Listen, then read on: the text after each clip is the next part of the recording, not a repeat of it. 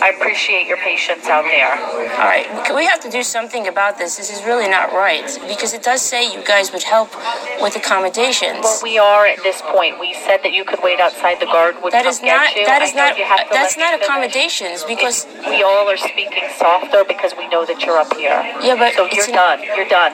Don't worry about it, okay? Ma'am, that's not respectful telling me I'm done. I've met with you before, and you're being that we kind go out now, of our way to help. We really do. But there has to be something prior to this point. That's what I'm saying. At this point, when you came in, you did tell us what your disabling condition is, so we said that you could go outside, and the guard will let you know. Ma'am, but outside is not accommodating. Please, I'm just not trying to be disrespectful. I know, and I've had this conversation but you have to understand, so many times. Ma'am, if it was your loved one, outside is not accommodating because temperature conditions. I cannot stand long. People are smoking outside. I have asthma. That is not respectful. You can call us on the phone and ask about where this money went. Ma'am, the phone is like an hour and then disconnection. I don't know how to help you, but you're done. Let's fix the situation now. Ma'am, that is not done. Okay? You're done. Yes, you are. I told you where the money came from.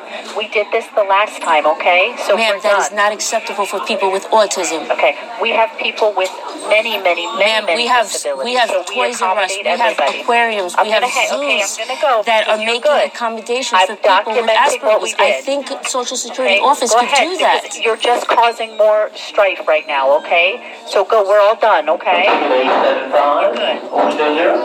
Okay, I'm documenting that we spoke. That's her benefit. You have a good day. Okay, you too. Yep.